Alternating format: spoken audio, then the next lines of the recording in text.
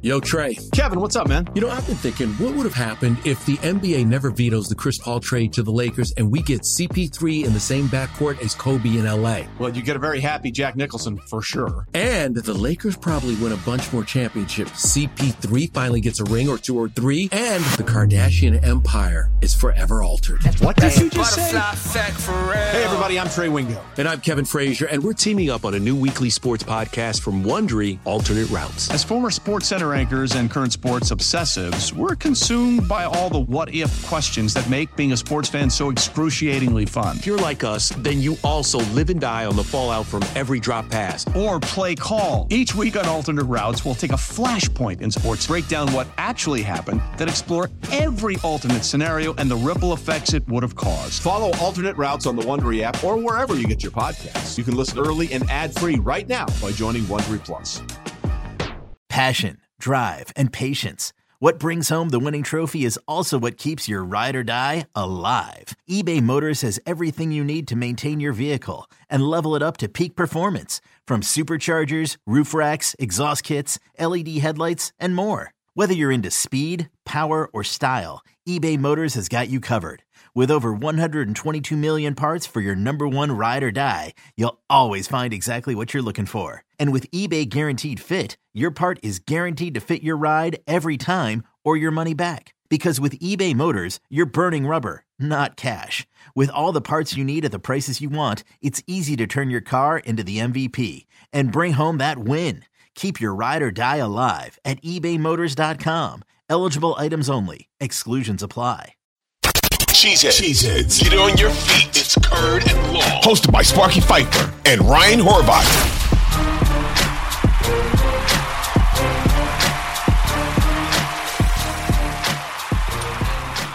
I'm going to quickly say a couple of things on this. And then, sure. Ryan Horvath, it is all you. Of course. First off, the offensive line and the quarterback across all football has always been a thing, right? Like, they're my guys. They protect me. You know, they don't allow me to, they allow it so I don't have a broken back every game and blah, blah, blah, blah, blah. So we got to be tight. I get my offensive lineman presents and I hook them up and take care of them, little scooters or watches or whatever. That's always been a thing in football. If you're smart. I'll just say this. I don't understand something. Why isn't there a similar bond between quarterback and receivers? Like, if they don't catch the ball for you, your numbers aren't going to be as good. If they don't make spectacular one-handed grabs or headlong first catches and readjusting on routes and catching underthrows and that stuff, your numbers don't look as good.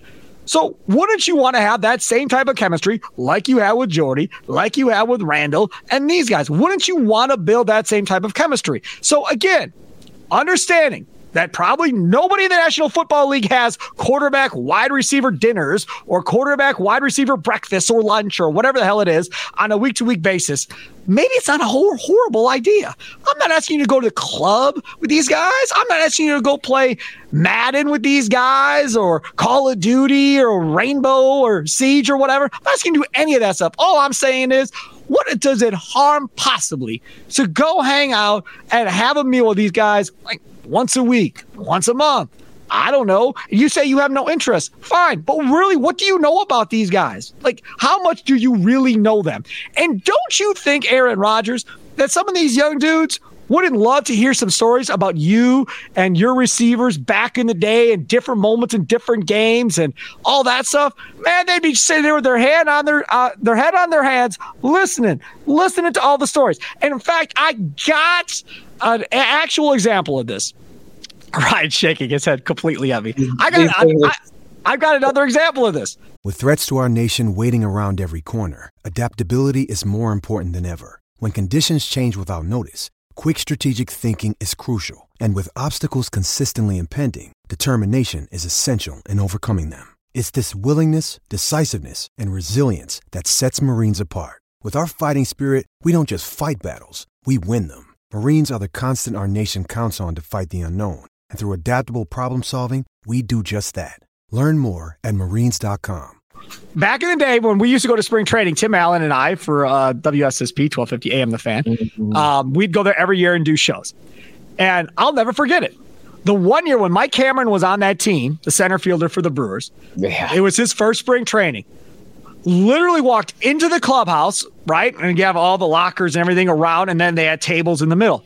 It literally was Cameron on top of a table sitting, and all these dudes either sitting on the floor, standing, whatever else, and this dude's telling stories from back in the day of what happened at different moments, everything else. And these like Hardy and Weeks and Fielder, these guys are eating it up. And he was like the older brother telling them, the history of what he's been through and everything else and telling them stories, and they're laughing and whatever else. And he was holding court. That was his deal.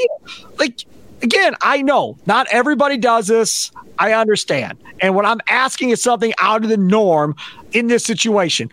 But in this situation, it was out of the norm where you were relying on rookie wide receivers to be your guys this year, right? So you had to figure out a way to build chemistry. You, Aaron Rodgers, chose not to go to OTAs other than the mandatory one. You decided that Randall Cobb was going to be the guy to build the relationships with these guys and help them.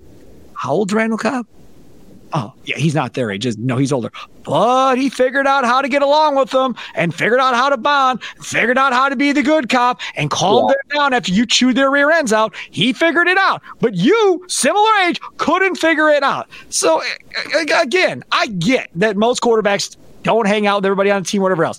But this year, in this instance, I think it would have been beneficial to the team had there been some type of bonding at some point between those groups of people.